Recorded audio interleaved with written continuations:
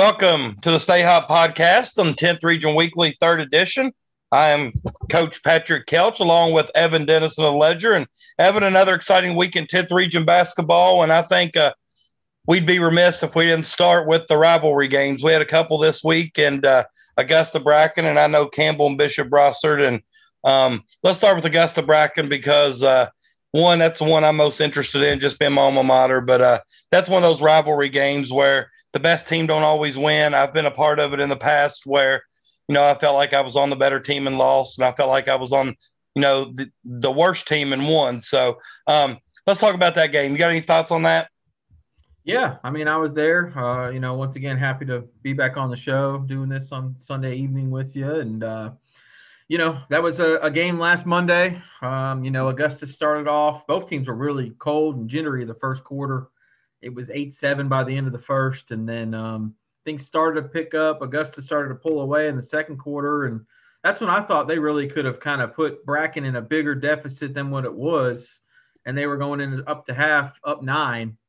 And then I thought that lead could have been about 15 or 20 because Bracken, you could tell some frustration was settling in, maybe weren't getting some calls here or there, and Augusta started really getting going there in the second quarter, and, we're only up 9 at half, so – Bracken really turned it on in the second half. At one point, they had a 31-3 run, stretching from about the 4-minute mark of the third all the way till about the 3 or 4 minute mark of the fourth quarter. So essentially a full quarter of play, 8 minutes, they won on a 31-3 run. Basically took all the wind out of Augusta's sails, and the rest was history from there as they pulled away for I believe it was a 17 or 19-point victory. Well, to be honest, I was following your tweets because I call games on the NFHS network for Robertson County, and they had a home game that night. And I remember following it, and I kept thinking they were either misprints or, tweets were off when you started talking about 35-7 runs, 31-3 runs. I saw it go from 9-point Augusta lead at halftime to down like 3 or so going into the fourth. And but one thing Coach Reed talked with me about before the season was playing man-to-man defense. And I watched the game the next day on the NFHS network. Of course, I already knew the results, but I wanted to see how a team goes on a 35-7 run in high school basketball, especially when you got the offensive weapons that Augusta has. Now, I'd be remiss if we didn't say that Riley Masson's banged up. Not going to use that as an excuse because I thought Bracken outworked, out-hustled, and outplayed Augusta the entire second half. But the thing that impressed me was Bracken's size.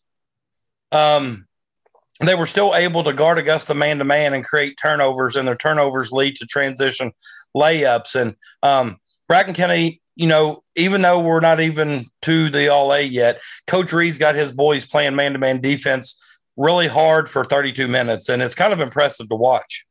Yeah, you hold Augusta to 40 points in their house, you won't see that the rest of the season. You simply won't.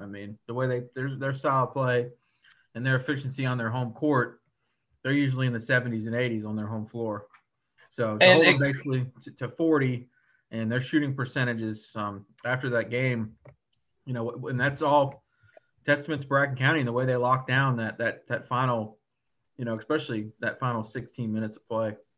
And the one thing I noticed was when I watched, and you may not notice it as much live because, of course on replay, I can fast forward, rewind, stop, whatever. But it was kind of like the second half on offense, like Kaysen would handle the ball and like the others were like ball watching. Yeah. Looked like they were standing out on the perimeter. Now don't get me wrong. Archibald, Snap, Kylan, those guys can hit the 3-point shot, but I just thought with Kylan's size and, of course, Riley playing injured again with his size, it just looked like everybody was standing and watching Kaysen, waiting for Kaysen to kind of do all the work, which Kaysen's been known to do because he's such an efficient scorer who can score at all 3 levels. But it just seems like Bracken County took Augusta completely out of the game mentally. It's like It was just – they just kind of snatched it up and just ran with it. And I know these teams are going to play 2 more times this year. The next 2 will be at Bracken County, with one of them having big implications. And, as well as I do that game on December 10th, I believe it was in Augusta, doesn't have a lot of meaning in the big scheme of things. To the communities, it may mean a lot. To the players, who are competing against friends, it may mean something. But that game in January at Bracken County, the All-A tournament, that's the one that matters. Yeah, I'm going to add to that just the fact of maybe they weren't showing their hand of any sort, maybe. And that's where I want to get your perspective on it on the coaching side of it. And I think that's maybe one way of going about it, because that's the first of possibly 4 meetings between the two teams. They're going to obviously play in the All-A, which I think, is one of the most important, besides maybe if the draw gods finally pair Augusta and Bracken together for the first time since I believe it would be 2014 or 15. So it just hasn't worked out that way, but that could be the first of 4 meetings, because they'll also meet again later in the season in February, also at Bracken County. But here's my thing. Let's say, you're facing a district opponent, or, let's say you're facing an All-A opponent, and, you got them again in 3 or 4 weeks, whether it be in the All-A or whether it be in the district tournament. How do you approach that in terms of, all right, well, we still obviously want to win the game, but we obviously don't want to show maybe some of our bread and butter that we can go to in the clutch time or at any point in the game to go get a bucket or show some sort of defense that you might kind of want to roll out and surprise them. Well, this is a unique situation because you can play both sides of the coin. I can argue the point, when the coach says, I didn't want to show them anything. And I've said that as a coach, but I usually only say it after I lose. I've heard you say it. Yeah, right. But only seem to say it like once you lose, because in our mind, we're like, okay, we got to justify this loss. Right. We got to justify. But when you're the better team, as I thought Augusta was going into that game, do you want to give a team that you're better than on your the confidence to come in and beat you on your home floor when you're going to play them on their home floor in the All-A tournament? Now, I'm not saying Augusta can't beat them, because I obviously think they can. But I know Bracken County, they like to have that fire lit. They like to have their like gasoline thrown on their fire. And when you do that, they probably play better than they do at any other time. So, as a coach, I've said after I've lost, I don't want to show them anything. But then again, in the back of my mind, I thought, well, did I want to give them the confidence that they know now that they can beat me? Not only can they beat me, they embarrassed me on my home floor. So you could also use that as a rallying point, obviously. I think that's what Coach Henson's going to do. And Coach Henson's probably one of the best coaches in the region when it comes down to game prep for one game and motivating his guys to get the most out of them for one game. Now, with the All-A tournament, both of these teams going to have to show that they can play back-to-back games against a good team, because they're going to get the winner of Brossart or Nicholas County. And, anytime you play a big game in a tournament, and this one been a rivalry game, so it means a little bit more, are you able to follow that up with another good performance? It's just like Augusta, just like with Fairview, I felt like that was probably one of those hangover games. I think if they played Fairview 10 more times, they'd win 9 of them.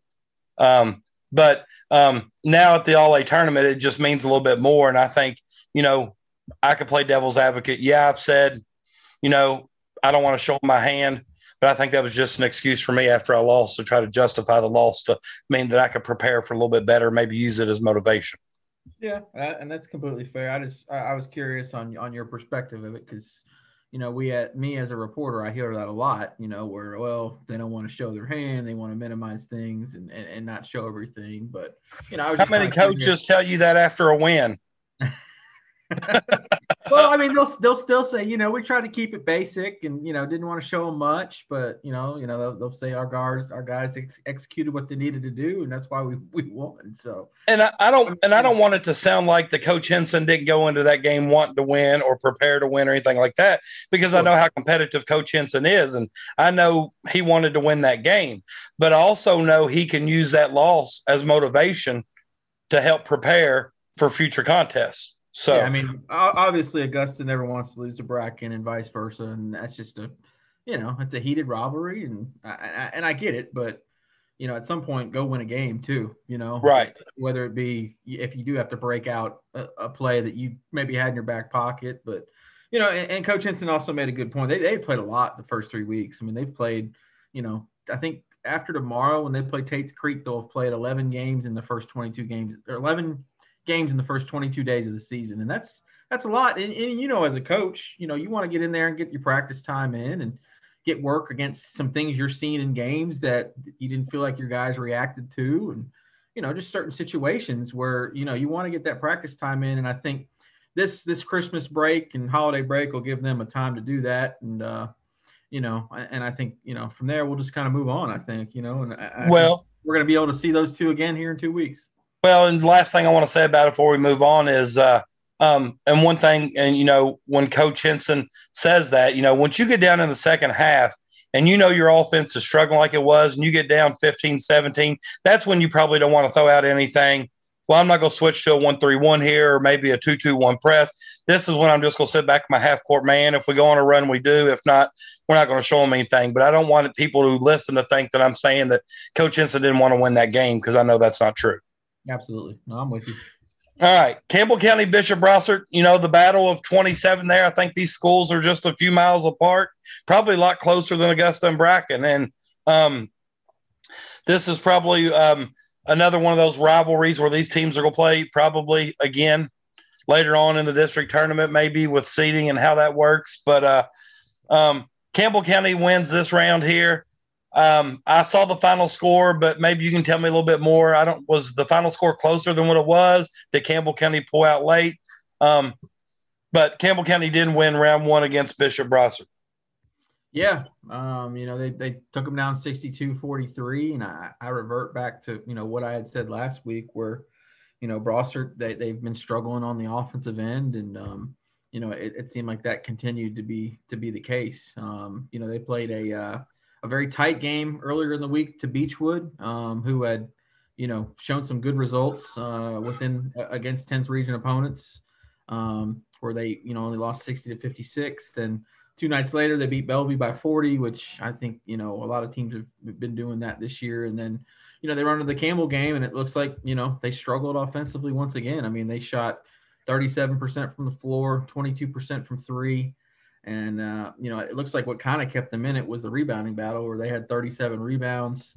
David Gavan had a big game with 18 points and 14 rebounds. But at the end of the day, I think Campbell County was just too much for them with their trio with, Aiden Hamilton, Eric Des-Davy, and Jake Gross. I don't have their exact numbers. The stats aren't exactly in yet, but it looks like Hamilton had a big night because he was able to clear the 1,000-point marker in that game. And that's, a great accomplishment for he's only a junior, so he's still got another year to go. And, I got a fun tidbit from a Campbell County alum the other day on Twitter that they've never had a 2,000-point scorer. And, that's obviously thinking way ahead, but, he can definitely put himself in that realm of possibility of hitting that mark. And I think that'd be a great accomplishment for that individual.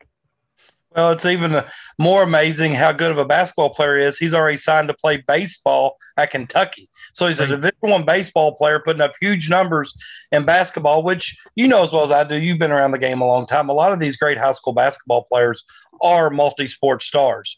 Even at the collegiate level, you see these guys and even in the NFL, they'll show a guy, Russell Wilson to be exact, these guys that play high-level sports. And, yeah, congrats to Aiden. That's a big accomplishment. But just think, they're not even halfway through the season yet. He's probably going to score another 350, 400 points this year. He's got a real good shot at 2,000. And to be the first ever player at Campbell County, that's a huge accomplishment. But go back to Bishop Brossart for – go ahead. Adding to that game, it looked like Campbell got off to a real slow start. It was 7-5 after the first quarter. And then it seems like they finally got it going into halftime, up 26-16. And then kept stretching that lead out. They were up by, 17 after 3. So it seemed like a slow start for them. And then finally, once they started cooking, it just seemed like things were clicking and they were able to pull away. Well, I know when I talked to Coach Code a couple times before the season that I talked to him on the preseason podcast I did, he knew and felt like offense could be a problem. Anytime you lose Stephen Verst, Carson Shermer, I think they may have lost even Gabe Smory, who could hit a few shots from the perimeter. That could add a little offensive punch. And he told me he felt like it would take a couple of weeks, especially with Govan coming out of football, to get into basketball frame of mind and stuff. But, he put up 18 and 14 against Des-Davy and some other sides from Campbell County. So he had a really good game. And but I still don't think Brossart's reached their full potential this year just because they're trying to replace so many pieces with some young people, and they have to replace probably, I think point guard's the most important position on the team. And Carson Shermer was a good one, and then replace somebody like Steven Verst, who could score 20, 25 a night and also get you 7 to 10 rebounds. So, but those rivalry games are fun. And like I said, they probably mean a lot more to the communities and the players than the importance of the game. But I just think it makes for a good 10th region basketball. But yeah, I think, and this is another one I'd like to get your perspective on, and I'm sure the viewers, are curious too. Or, they're playing in 2 Christmas tournaments over the next 2 weeks. They get 3 games at Bellevue and then 3 at Henry County in the Henry County Invitational. So, it seems like, this year with those tournaments back, I know last year, you guys weren't fortunate enough to have those with the season getting pushed all the way back to January. Those tournaments, I feel like those are some real good times to be able to find yourself and find your team. And, a lot of those tournaments are, maybe it's an overnight trip, or at least it's an hour or 2 bus ride each day going to your game. And it seems like a real good opportunity for your team to come together, whether it be wins or losses, but also work on some things when guys are maybe having tired legs on the second and third day, work on your rotations and depth. And, I think that's a good time. And there's a lot of teams that are doing that in the 10th the next couple of weeks, where they've got, a holiday tournament or classic over the next, 2 weeks. Well, and that's something that it's kind of coach specific. I've done it before. I usually did it when I had teams who were a little bit younger. And when I had teams who I felt like could compete in the All-A, I wanted them to get used to playing on back-to-back days, short rest. Because if we were going to win the All-A and maybe make a run in the All-A state, you was going to have to play maybe an evening game on, say, Monday night, then maybe a morning game on Tuesday. So you kind of want to try to get them in that frame of mind, because ultimately your goal is to win the All-A for an All-A school like, Robertson when I coached. We wanted to win the All-A, so we wanted to be able to play on those back-to-back days and kind of get them in that frame of mind that, hey, yeah, I know you're tired. I know, you gave me everything you have, but you got to get rest. You got to get your bodies right, and we got to be ready to go the next day.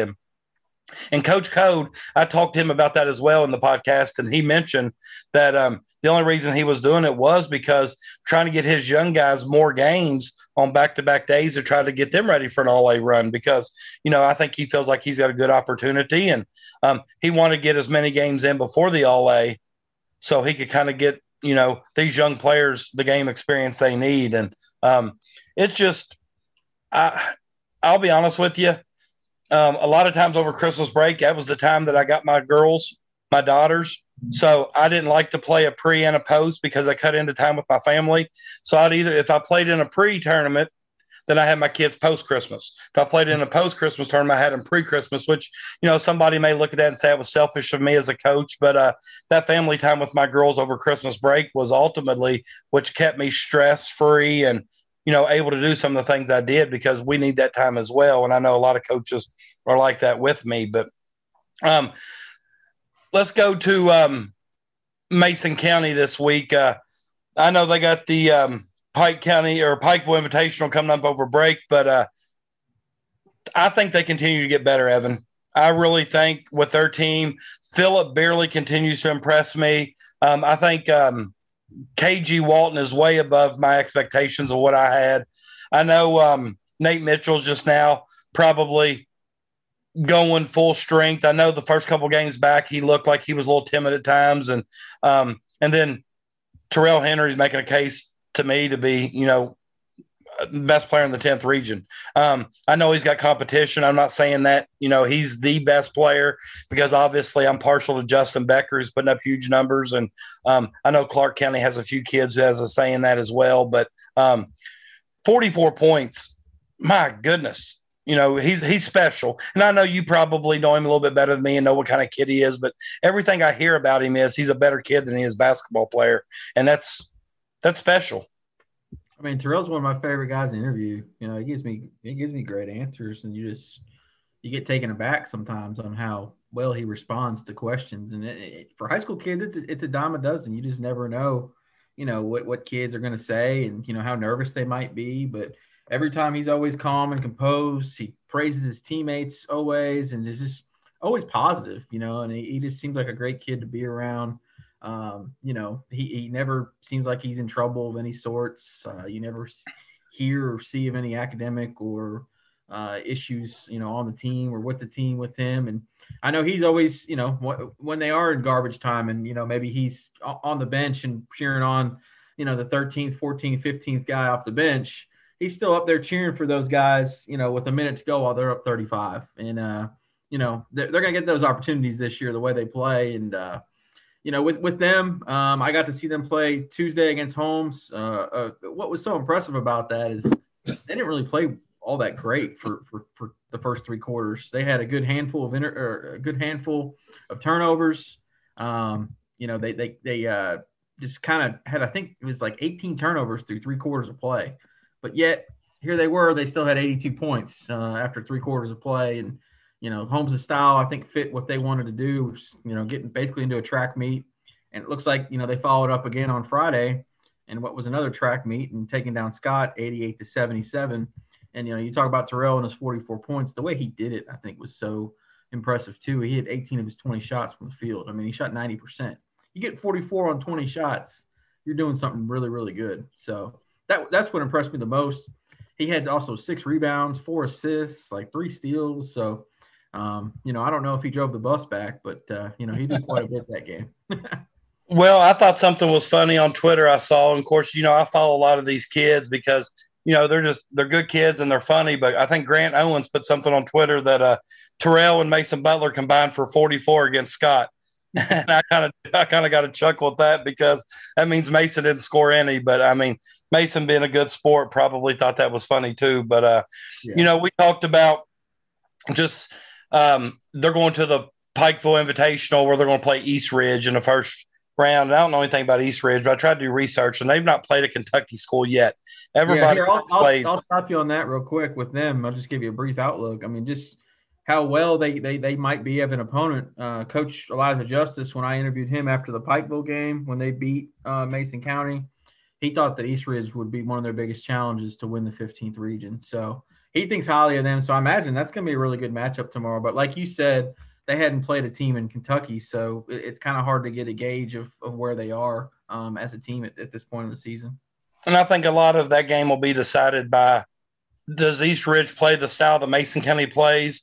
Are they going to play a slow down type style where they're going to limit Mason County's possessions? I'll be honest with you. I've not seen many teams who will want to play Mason County's style to be able to beat Mason County at it. Yeah, you got to have really good guards if you want to play that style, not turn it over.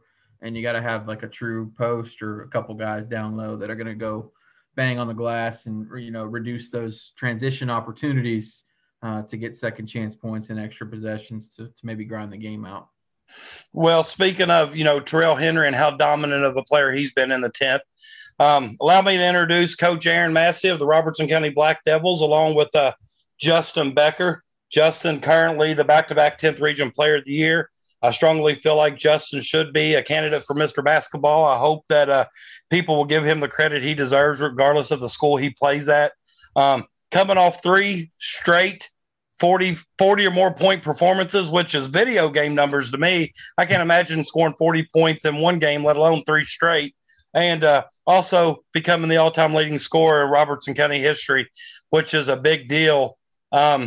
Considering the company he's in that scoring list. There's been a lot of great players come from Deming and Robertson County, and to have Justin's name at the top is special because, you know, you can attest to how good of a kid Terrell Henry is. I can tell you how good of a kid Justin Becker is, and as great as a ball player Justin Becker is, he's even a better kid in the classroom, just in the school community and culture. I mean, I've seen him pick up preschool kids and hug them and to carry them to their classrooms, and that just speaks volumes to me that when you're a great athlete, you know, and a role model, but you're even a better role model within the community. So Coach Massey and Justin, appreciate you guys coming on. And Coach, big week this week, 3 straight wins. I know I've talked to you about them, but coming into the week after missing the 2 games on Saturday due to a COVID scare that got straightened out, just to bounce back, keep your kids mentally focused, and to win 3 straight games this week. Congratulations on a big week.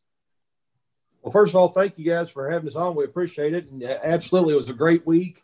You know, we faced some adversity the week before on Friday morning, about 10 o'clock, 10:30, we realized we had to cancel all 3 games the previous week, and we didn't even practice. And so we had about 4 down days, and we finally got back in the gym on Monday, and then headed into our game on Tuesday night against a well-coached and a well-executing team in Bluegrass United, and was able to come out with a victory, and then come back Friday night with probably the most important game. Well, not probably, it was the most important game of the week because it was a district seeded game with Nicholas County. And the guy right here to my side, I mean, it was more like a football game. Time we got back to the locker room, he had blood on his jersey. Pulaski had a ripped jersey and double teamed the whole night, puts up 45 points, 21 rebounds. And then we turned around and traveled to Round County less than 12 hours later and play a nice Fairview team. And the same thing for Justin that day, double teamed the entire game. Has another 45 and 12 days. So a great week for our team, going 3-0 for the week, go to 5-2 on the season, and a great individual week for this young man right here beside me. And everything that he earns and all the recognition that he gets, it's greatly well deserved for him. Justin, when they when you get a big achievement, the town recognizes you and whatnot, they giving you a key to the city yet? I'm not sure it's possible to get a key to the city, but I've had one to the gym for a while, so I'll take that as a. There you go. That's the capital amount, all of it, I bet. So yeah, I guess it is. So I guess you're right. Man, what was there anything in particular this week that you noticed in your game that kind of brought you to the next level? Was it kind of just a matter of I got to keep staying even more attack mode, or just tell me kind of the flow went in those 3 games? I had to crash the boards more because when you're getting double teamed, you can't get the ball as much, So when someone shoots a ball, I got to get on the glass, and that's where most of my points came from, was getting on the glass. But other than that, our team grew as this week. So, I mean, overall, we're looking better than we did, the first week. So. Let me jump in here for a minute, Evan, because I was able to watch the 2 home games between Bluegrass United and Nicholas County. And what was impressive about it is, Justin's ability to step out in the perimeter and knock down the shot with double, triple team. And Justin grew a lot this week as a player. I saw him go to the paint. He didn't drift out to the perimeter because, like he said, he couldn't get it. But the best offense this week was Justin's ability to offensive rebound. And it's kind of like people feel like Justin gets rebounds because he's bigger. That's not the case. It's an art. It's a skill. You watch him go to work when the shot goes up. He knows where the ball's coming off the rim. He goes, gets in position. He gets it, and he lays it in and one or, without. But his ability to put up 45, and I don't know about against Fairview, Coach, but I know against Bluegrass United and Nicholas County, I think maybe only combined 3 or 4 threes and 90-some points. And Justin's going to continue to get 40-some points because not only is he getting a lot in the paint, but he's also getting to the free throw line a lot. And in order to score a lot of points, you got to get to the free throw line. So his performance this week, is probably one of the best 3-game performances that I remember, as a fan, as a coach, as a player, just putting up over 130 points in 3 games. It's just remarkable. Yeah, and Coach, one of the things – I'm sorry, Evan. One of the things I'll throw in there too is, for the people who hadn't seen Justin play and they're seeing these points going up 42, 44, 45, it's not on 45 or 50 shots a game. I mean, he's shooting at a 63% clip. 68% from 2-point range, 41% from 3-point range. So, and the thing is, he's not coming down and dribble and shoot. He's getting it through the offense. And of course, our guys look to him, but he's getting it through the offense. It's not like he's just coming down and trying to force or create. And so, if he was one of those kids that was getting 40 or 50 shots a game, golly, who knows what he would be putting up. But he's patient. He gets it through the offense. And, I think it's what makes it these performances so much more impressive.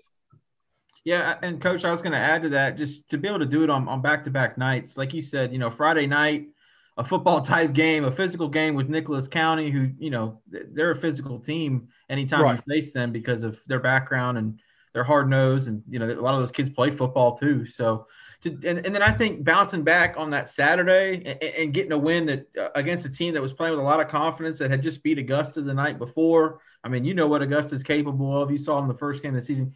Would you call that Fairview win one of your guys? Would you call it maybe your best win of the season so far, based off what you had to do the night before? And then, like you said, 12 hours later, you go to a neutral site. There's probably maybe 50, 100 people in the crowd, and you got to get your guys up back again that quickly.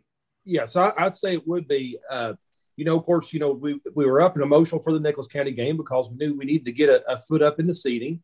And then to turn around and come back to get that Fairview win, I would have to say that was the best win thus far. And Evan, what I've seen so far this week is the growth of all of our guys. Because when we played Augusta 2 weeks ago, for 4 of the 5 starters, that was pretty much their first varsity experience. And so now that they're getting that varsity experience, excluding Pulaski, Josh started last year, but for the other guys, now I think the game is starting to slow down a little bit for them. They're able to react to what's happening in the situations, and they're able to keep their composure somewhat. We're still working on that.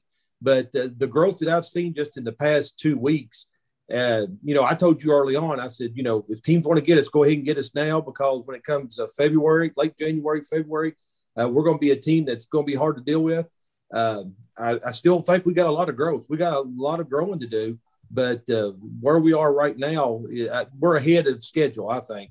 But, yeah, I would have to say that the Fairview game was, as of right now, was the biggest win just from how we had to bounce back. And, Coach, let me say, too, that the one thing that I think's made your team grow is the growth of Justin Becker. And what I mean by that is everybody knows Justin's ability on the offensive end.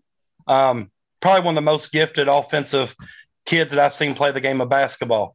But I watched him on Friday night guard Wyatt Clark man-to-man, who I think Wyatt Clark is one of the more underrated players in the region. He's averaging 24 points a game. Excuse me. He had several buckets there in a row. You switch Justin to guard him, and Justin's size, Justin's ability to guard him on the perimeter caused Wyatt Clark to miss probably 6, 7, 8 shots in a row, and then get down to the fourth quarter, his legs are tired where Justin's running him all over. But even on the offensive end, I think what's caused your other players to grow is Justin's confidence and belief in them. Justin throws the ball well to Brady. He passes well to Carson. He knows how to get Josh involved. He knows how to hit Noah and Hunter when 4 people are guarding him because they feel like they can leave those guys open because they know their only chance to stop Justin is to put 3 or 4 defenders on him. So Justin's grown in so many ways. And I said after his junior year, I told you, I said, I don't think he can get much better. He's already as good as I think I've ever seen a kid or ever coached a kid. I don't know if he can get much better. Well, he's proved to be a liar out of me because he's twice the player this year as he was last year. And how good he was last year. Right. And, Coach, like we're saying, where he's putting up 38.3 points a game, and normally – when you got the player that's putting up points like that, you're trying to rest him on the defensive end.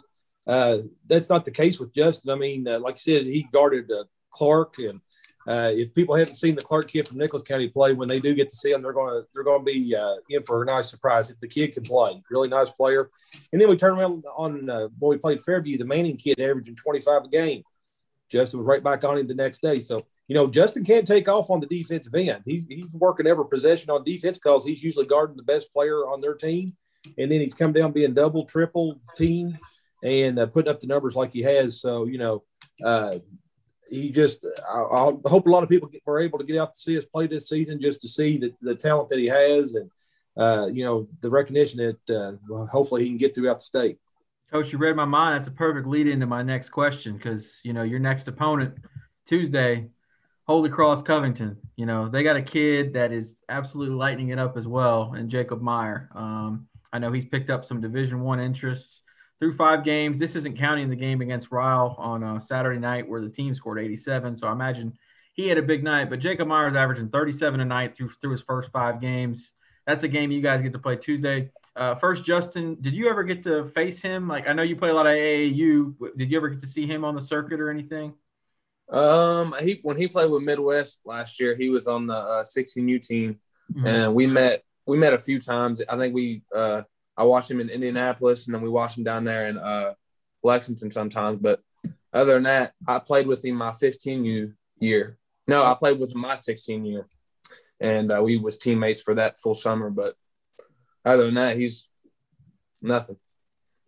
So when you guys when you get to face kids like that, maybe either out of region that are elite or getting Division I offers, how do you approach that game mentally, knowing that you're going up against a kid like that? And how do you kind of approach that? Just tell me a little bit about that.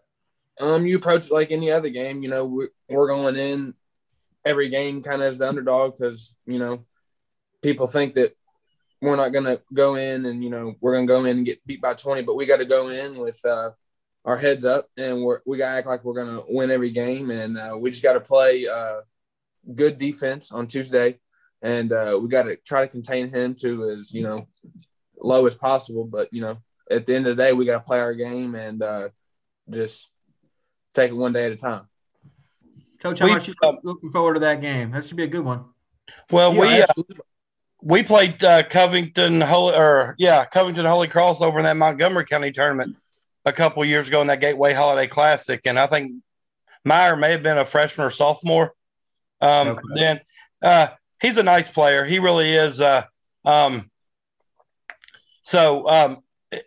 should be a good game for Robertson County, I think, just simply because the confidence they're going in on. But I know Coach Massey, and Coach Massey knows too that the big picture is not that game on, you know, the next game. I'm not sure when he plays. I don't know if he plays when is that game, Coach? That's actually we go play them Tuesday, Bellevue Wednesday, and then it's up for grabs who we play on Thursday. So, but you know as well as I do that all these games leading up to the All-A's just like practice to get you better. You want to peak at that time, and I definitely think you're trending in the right direction. But Justin, just you know, you signed with Thomas More, which I know how important it was for you to stay close to home. I know how important it was for you to go somewhere where you can play right away. But with Coach Ray, you know, Thomas Moore's been a real successful program. They're getting ready to move to D2. What has Coach Ray told you he wants you to focus on this high school basketball season, or what part of your game do you think he wants you to focus on to where it makes your transition easier to Thomas More? Well, I mean, he wants me to have a good senior year. He don't want me to be thinking about, you know, coming up to Thomas More. He wants me to enjoy my senior year because it's short, and he just wants me to focus, like, getting better in my game in every way, you know, 3-point, you know, getting in the paint, mid-range, you know, working out, staying in shape and stuff like that. So, I mean. Coach, I'll jump in on that too. When Justin signed and Coach Ray came down to school that day, took him around, showed him the facilities and stuff. And I asked Coach Ray, I said, you know, what are some things you want us to work with for Justin to get ready for next year? And I've been impressed with Coach Ray, the Thomas More program from the get-go. And he looked at me and just without hesitation, he says, you don't worry about that. He said, you do what you all got to do to win ball games. He said, you do what's going to make your program successful. And he said, Justin's where he needs to be. And he said, we will, when we get him, he said, the things we need to work with, we'll get that when he's here. But he said, you worry about your program and doing what you all need to do to be successful. So, you know, that's really impressive coming from Coach Ray. And like I said, I can't say enough good things about him and his staff and how they've treated Justin and myself. Coach, real quick, and I'll let Evan ask one more if he wants after this. And I think a lot of, you know, we talked about preseason. We've talked all summer. There couldn't be a better person leading the Robertson County program, and you know I mean that. But, you know, I think a lot of your success is hinged on Justin's teammates. We knew Justin was going to get 35-40 a lot of nights, but we both said that in order for you to win some games, your team had to get up in the 60s and 70s. Talk about just the improvement of Brady, you know, the offensive production that Josh is bringing, how Carson has improved. And then I feel like you've gotten really good production out of Noah Bussell and Hunter Earlywine while Jacob Burden's injured. So just talk about his supporting cast and how important they've been. Well, I'll start out, you know, right before the season started, you know, we took a tough blow with Jacob Burden tearing his MCL. I've been talking to Jacob, and he's been working hard in rehab, and it looks like he's hoping to be released on Tuesday. So we'll see how that goes. But, you know, we already knew we were going to be short on the bench. And then once Jacob went down, it just made things that much worse. But coming off the bench, Hunter Earlywine, who had no varsity experience coming into this year, he's growing each and every game. And just he's taking baby steps. and he's come in, provided good minutes. The first few games, he may be in 3 or 4, but like at Nicholas or with the Nicholas Kane game, he was in for 20 minutes and gave us a good spark. Noah Bussell has I can't ask for anything more from Noah. Noah plays good defense. He's quick. He's active. He's one of those he's pesky on the defensive end. You know how those guys were you used to when you played. The guys that may not have been the best player on the floor, but they just made things a problem for you on the offensive end, and that's what Noah does. And we got to get Noah working a little more, putting them shots in down on the block. But he's progressed nicely. And then you come along with Joshua Pulaski, who has we knew Joshua could shoot. We knew he could score. And this year, Joshua's showing it. He's almost a 50% shooter from three-point line this year. And that's helping take some pressure off Justin when Joshua starts hitting those. They got to start guarding him. And Carson Gay, he's been doing a good job. He hadn't been putting up a lot of points, but I can't brag on him enough on his floor game. He's been getting us in the offense, getting the sets going, dishing out the ball, getting assists, steals, and even getting some rebounds. And he's just been doing a good job orchestrating the offense. And then Brady Boyd, just being really proud of Brady this year. Brady has got some of the softest hands and nicest touch around the basket. And we worked all summer and through the off season, just working on hook shots and little floaters in the paint. And they're starting to pay off. And Brady's got a good eye for the passing. He made a couple of passes to Justin against Fairview the other day, and I honestly don't know how the passes got through. But he sees the floor well. He's got a high basketball IQ. That's one of the things that I'm really impressed with this team. We got a team that's got a high basketball IQ. Josh Pulaski, I call him my coach on the floor. Pulaski, he can pick out stuff. Justin picks out stuff. It's just the growth that I've seen in those guys is, like I said earlier, we're further along than what I expected at this time. And I still think we've got a lot of little things, and I think they probably wore out listening to me on just a lot of little things that we got to keep harping on, because once we get those things shored up, I still don't think we played our best basketball yet. And that's it's coming. And like you said, right now we're taking one game at a time, and everything right now is leading up to the All-A. And we feel like we've got a good shot. We know nothing's given to us. When we got to go to Calvary the first round. We drew that bad pill, so we got to go to Calvary, and it's never easy playing there on their floor. But right now everything we're doing is preparing for that game to get to there, and then when we get in the All-A, hopefully we can make a run there and see what happens. Coach, one last one. I imagine we'll let you get you going after that. You got 3 games Tuesday through Thursday. You get about a 10-day break after that. I mean, what do you maybe plan to do with the team, or the holidays? Anything in specific, maybe to get the team together when you have that week off, other than maybe outside of a practice setting, or something fun or something like that? Well, I'll be honest, we haven't really talked a lot about that right now.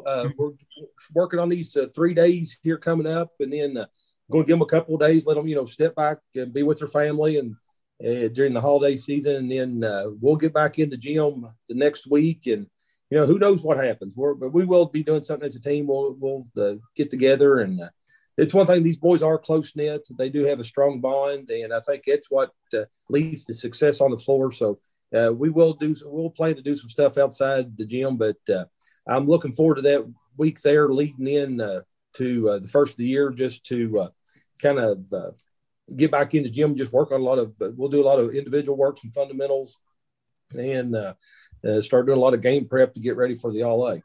Awesome.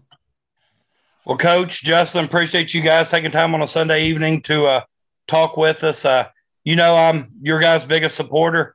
I wish you the best of luck this week, and go bring home the Swagger Classic Championship. I know it won't mean as much as the Itty Bitty Trees and Trends, but it's probably second on the list. So, Coach, best of luck. Justin, best of luck.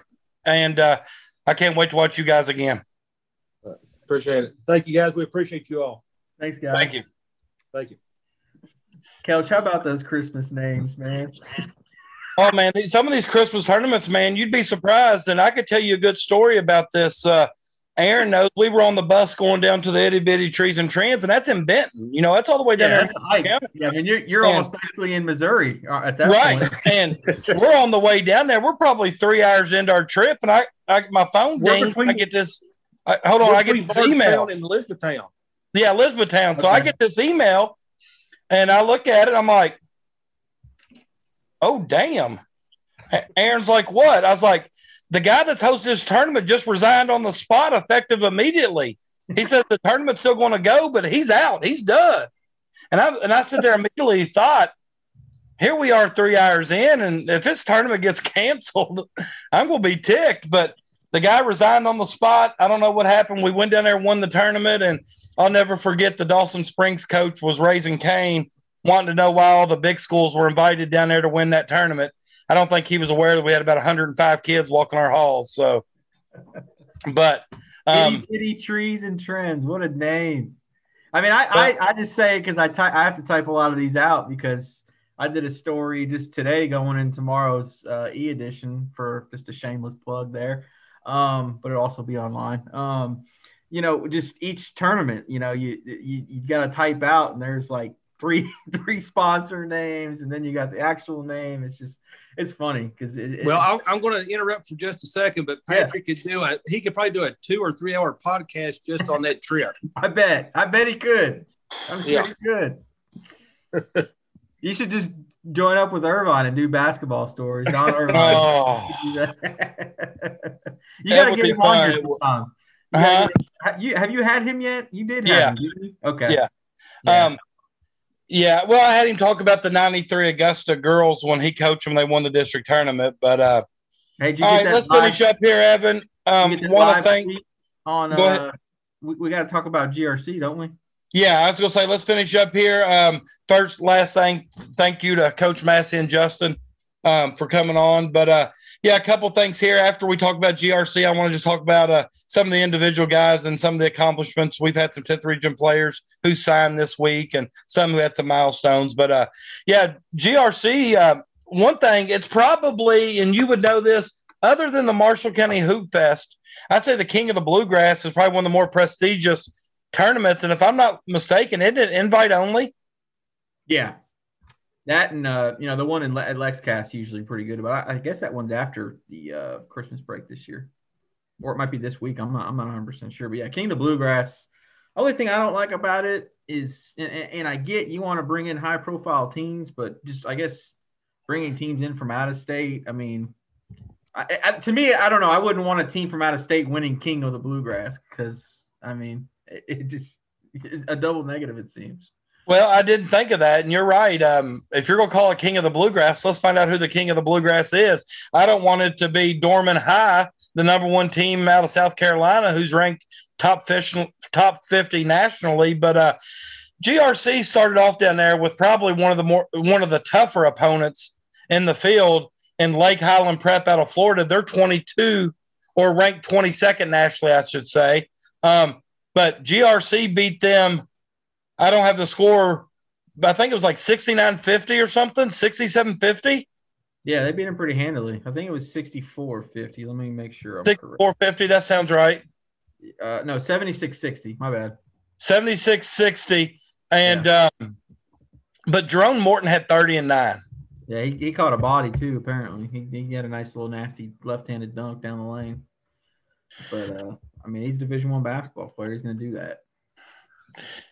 And not only that, Jerome is also one of those guys who I've seen take a step up this year in his level of play. I felt like at times last year when I watched him, he was kind of like a silent assassin. I felt like I'd watch him and I wouldn't even know he was on the floor for 4 or 5 minutes. And then he'd have a stretch to where he would just, go at your throat, he's just a great player, but I feel like his game has stepped up to a higher level. And it may be because he's on a really good team and he's probably not getting double, triple teamed every night. You can't double, triple team Jerome when you got Tanner Walton, Aiden Sloan, Sam Parrish, Trent Edwards. I mean, you could talk about Sammy Gonzalez. Is it Gonzalez for them? Sammy Hernandez. Sammy Hernandez. That kid could start for most other 10th region teams. Yeah, They're loaded, they're deep, and I'm sure playing in the King of the Bluegrass, that's just only going to make their team better. Yeah, I mean, like you said, they beat a nationally ranked team yesterday. Today they lost by 2 to Dorman, South Carolina, who, like you said, is the number 1 team out of South Carolina. I believe they had 2 Division I players. One was going to like South Carolina Upstate. Another guy was like a 6'10" wing that I believe had offers but hadn't committed yet. So, you know the caliber of opponent they had today, and so I mean they get 2 games against top 50 teams in the country and hold their own, win one, lose one. To me, that cements themselves as an easy top 5 in the state, and is in the discussion as one of the top teams in the state right now. And honestly, Josh Cook probably needed this tournament for his team to be challenged. And I'm not knocking any schools, but I think Harrison County is a top 4 team in our region. And, on the next night or whatever, Harrison County goes to Henry Clay and only loses by 11 at Henry Clay. And that, there's no such thing as a good loss, but that's one of those losses you can learn from. And that same Harrison County team gets 30-pieced by Clark. And I know Mason don't play in the regular season, but I honestly don't know a team left on their schedule that can challenge them, which I don't know their whole schedule game by game, but they're not going to get challenged in the 10th, in my opinion. So they probably needed the King of the Bluegrass to be challenged. Yeah, and looks like they're playing at Lexcath next week and also in their Holiday Classic. So, well, if you go down there for a game, let me know. I'll ride along. If there's something down you want to cover or whatever, that might be a good one to go watch. Yeah, I think I don't know. I have to see just because of the MCIT. That'll be at Mason County. So yeah, which that's another thing I wrote down about the MCIT, and I figure we talk about that next week because we'll get another episode in before that. But you got GRC schedule pulled up, or are there any teams? I mean, basically, the other challenges that they'll see. I mean, they play Great Crossing. They play Dunbar.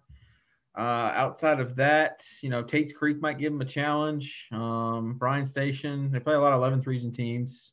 Heck, they might as well be in the 11th region, geographically based. But other than that, yeah, I mean, there's not much on there. I don't think that's going to really, put them really to a full test. I mean, yeah, there's traditional names like Knox Central, Bardstown, Scott County, but I don't know if those teams are as strong as they've been in prior years. I think Knox Central has won the 13th 2 years in a row, and they do have that Javante Turner that played with Griffin Elite, and he was on Justin's team this summer. I think he's a really nice player. He was the one that got voted the best player in the 13th over Reed Shepard. So he is a nice player.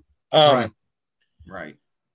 So, GRC, I mean, kudos to them for their Christmas schedule. It looks like they're playing in high-profile tournaments, which they should. I mean, they got high-profile talent. So, it'll be curious to see how they do in the rest of the King of Bluegrass, as well as the did you say the Lexcath tournament after Christmas? Yeah, it looks like they're playing in the Lexcath. They changed the name. It used to be, I think, the Traditional Bank or something. I thought it was Republican Bank Classic. Yeah, now it's because we played in that one year, and I know what kind of talent's up there. Yeah, it changed sponsor names. It looks like this year it's called the White, Greer, and Maggard Holiday Classic, and it's at Lexcath December 27th through 29th. It doesn't have their opponent listed. It says TBA. So, well, I'll give a shout out to White McGreer or whatever. White. What is it? White, Greer, and Maggard. That sounds like White, Greer, Maggard Orthodontics. They're ahead of themselves on these NIL deals. They're putting out some great commercials and tweets with Reed Shepard. They're absolutely funny. If you've not seen them, I suggest you go follow White, Greer, and whoever Orthodontics on Twitter, Maggard Orthodontics on Twitter, because there's some funny stuff. But before I ended here, just some individual things that I feel like I need to recognize that maybe that happened this week. I'm late on the Kaysen Henson surpassing 1,500 point. I think he did it the week before against Paris.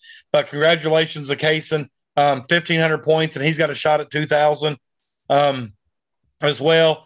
I know Aiden Sloan committed with Delta State, but he actually signed this week on the 15th. So congrats to Aiden Sloan. He's another one of those point guards for GRC that just he can impact the game in so many ways and doesn't even have to score. Justin, we talked about, he became the all-time leading scorer this week, as well as having 3 straight 40-plus games. We mentioned Aiden Hamilton and the 1,000-point plateau at Campbell, and you threw me for a loop when you said he could be the first ever potential 2,000-point scorer at Campbell County. Terrell Henry, 44 points on 18 of 20 shooting, and here's the thing. I remember saying against Pikeville about Terrell Henry, he's kind of undersized, but he shoots tough shots and he makes tough shots. His shots aren't wide open. He makes contested shots look easy, and I think that's just kind of a tribute to what kind of player he is. He's phenomenal.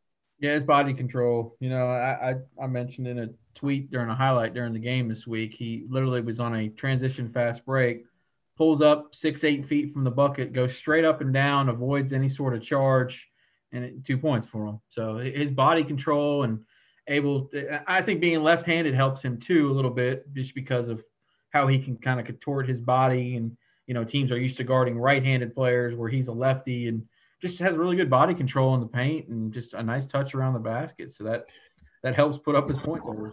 Do you know of any other individual? I mean, I know there's probably tons we're missing, but any milestones or anything that maybe I missed or? No milestones. I mean, I'll give a shout out to Caden Reed. He had a big night, Saturday night against Lloyd Memorial. They did lose 62-55, but Lloyd's tough. Yeah, I mean, they've got like 6'6", 6'7", and Caden had 27 and 10, and that's 10 rebounds, and he's like a 5'9" guard. So Caden also had 27 maybe one day this week where they beat maybe one at Ludlow, which Ludlow's another 9th region team that's had success against 10th region teams. And we probably should mention the fact that, Bracken County had a great week this week. At Augusta win, at Ludlow win, and then played Lloyd, who? Beat Pendleton, and then came down to the wire against a very good Ludlow team. And I think I read on Twitter, Lloyd. I think I read on Twitter that they were down 13-0 in that game.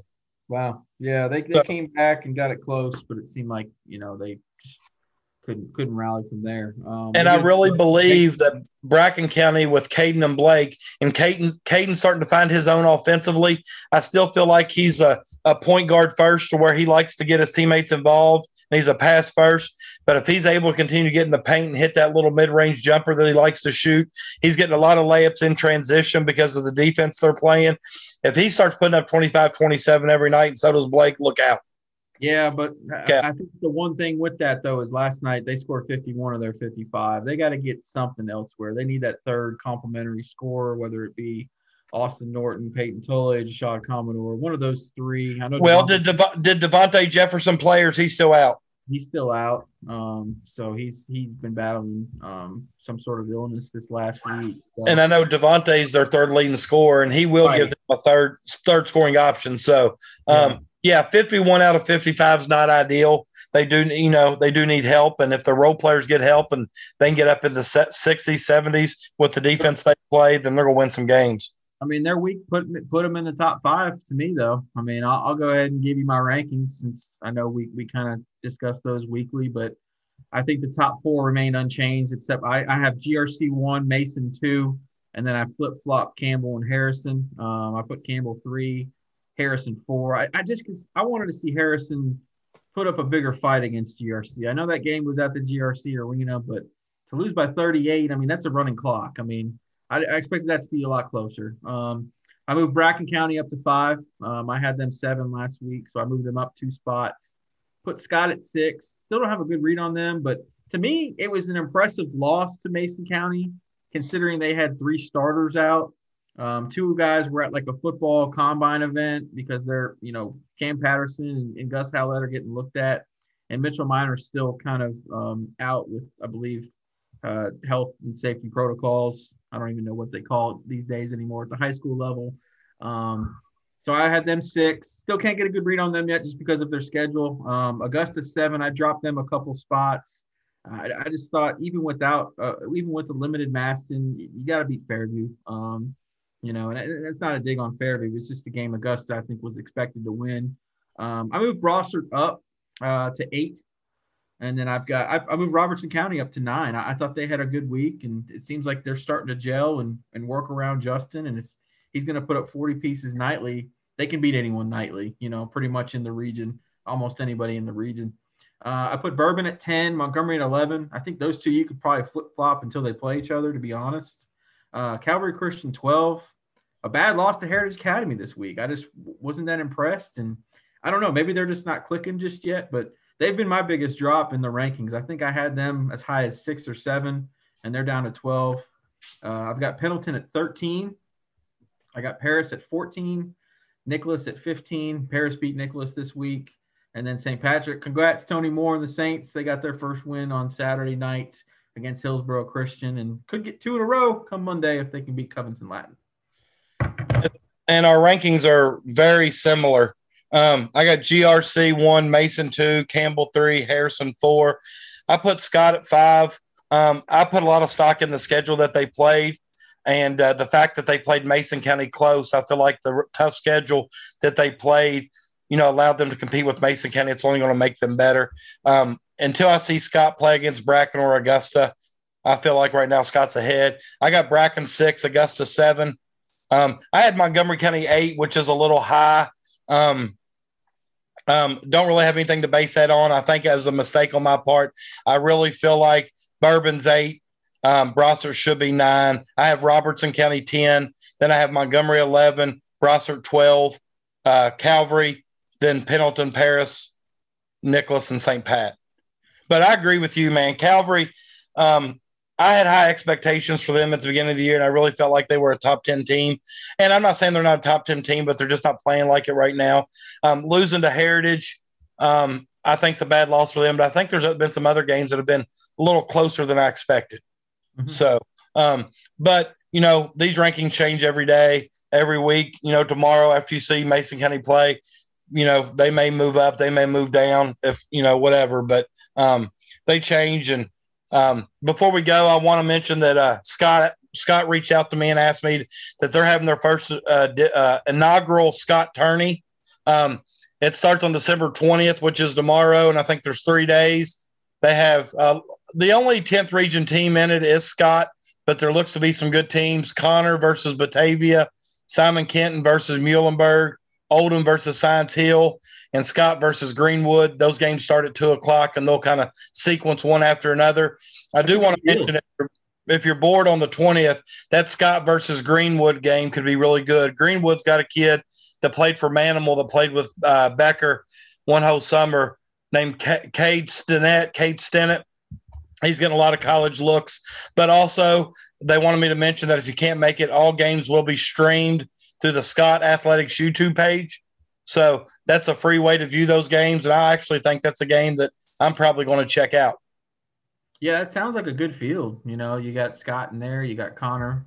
Simon Kenton's nice. Simon Kenton. Muhlenberg's usually always a good team out of the 3rd region. Like you said, Greenwood. I don't really know much about, Batavia High School, but Science Hill. I don't even know where Science Hill's at. That's I believe that's there. When I was in, were they the one that had the superintendent? They were the one that had the superintendent send out that crazy message when COVID came about. Just kind of, I don't know. It was real crazy. It's out of Memphis. Science Hill's out of Memphis. Well, no, it ain't that Science Hill there. Yeah, there's a Science Hill in Kentucky. They're good. It's usually a pretty solid program because I played my high school basketball in Tennessee, and Science Hill was usually a name that you'd see in their class, whether it be at the state tournament or making it right there. So they'll be a good team, I'm pretty sure. And I know Oldham County's really good. Of course, yeah. So, and I'll be honest with you, usually when you host a tournament, you want to kind of give yourself an easy first round game. Yeah. I don't think Scott could have picked anyone that was going to be easy, which Coach Froese never really shied away from competition. But that Scott Greenwood game, I think I'm probably going to watch on YouTube tomorrow because I look for it to be a pretty good game. Yeah, absolutely. I agree. All right. Before we go, Evan, once again, thank you for coming on weekly. I really enjoy doing this. I really think I've had a lot of people reach out to me telling us that they enjoy it, that they love the insight, and, just to hear us talk about 10th region basketball and the teams and players getting recognition that they deserve. So I appreciate you doing it and coming on. And once again, we'll be back next Sunday. Before I go, I would also like to direct your attention to DannyEweddle.podbean.com. Danny has started a podcast called Conversations with Danny Weddle, and he brings on a lot of great guests. I've listened to the one with former Tollsboro head coach Al Bain, And I know he's got 3 or 4 others on there as well. So check that out at dannyewettle.podbean.com. And I hope each and every one of you guys have a Merry Christmas, and stay tuned and stay hot.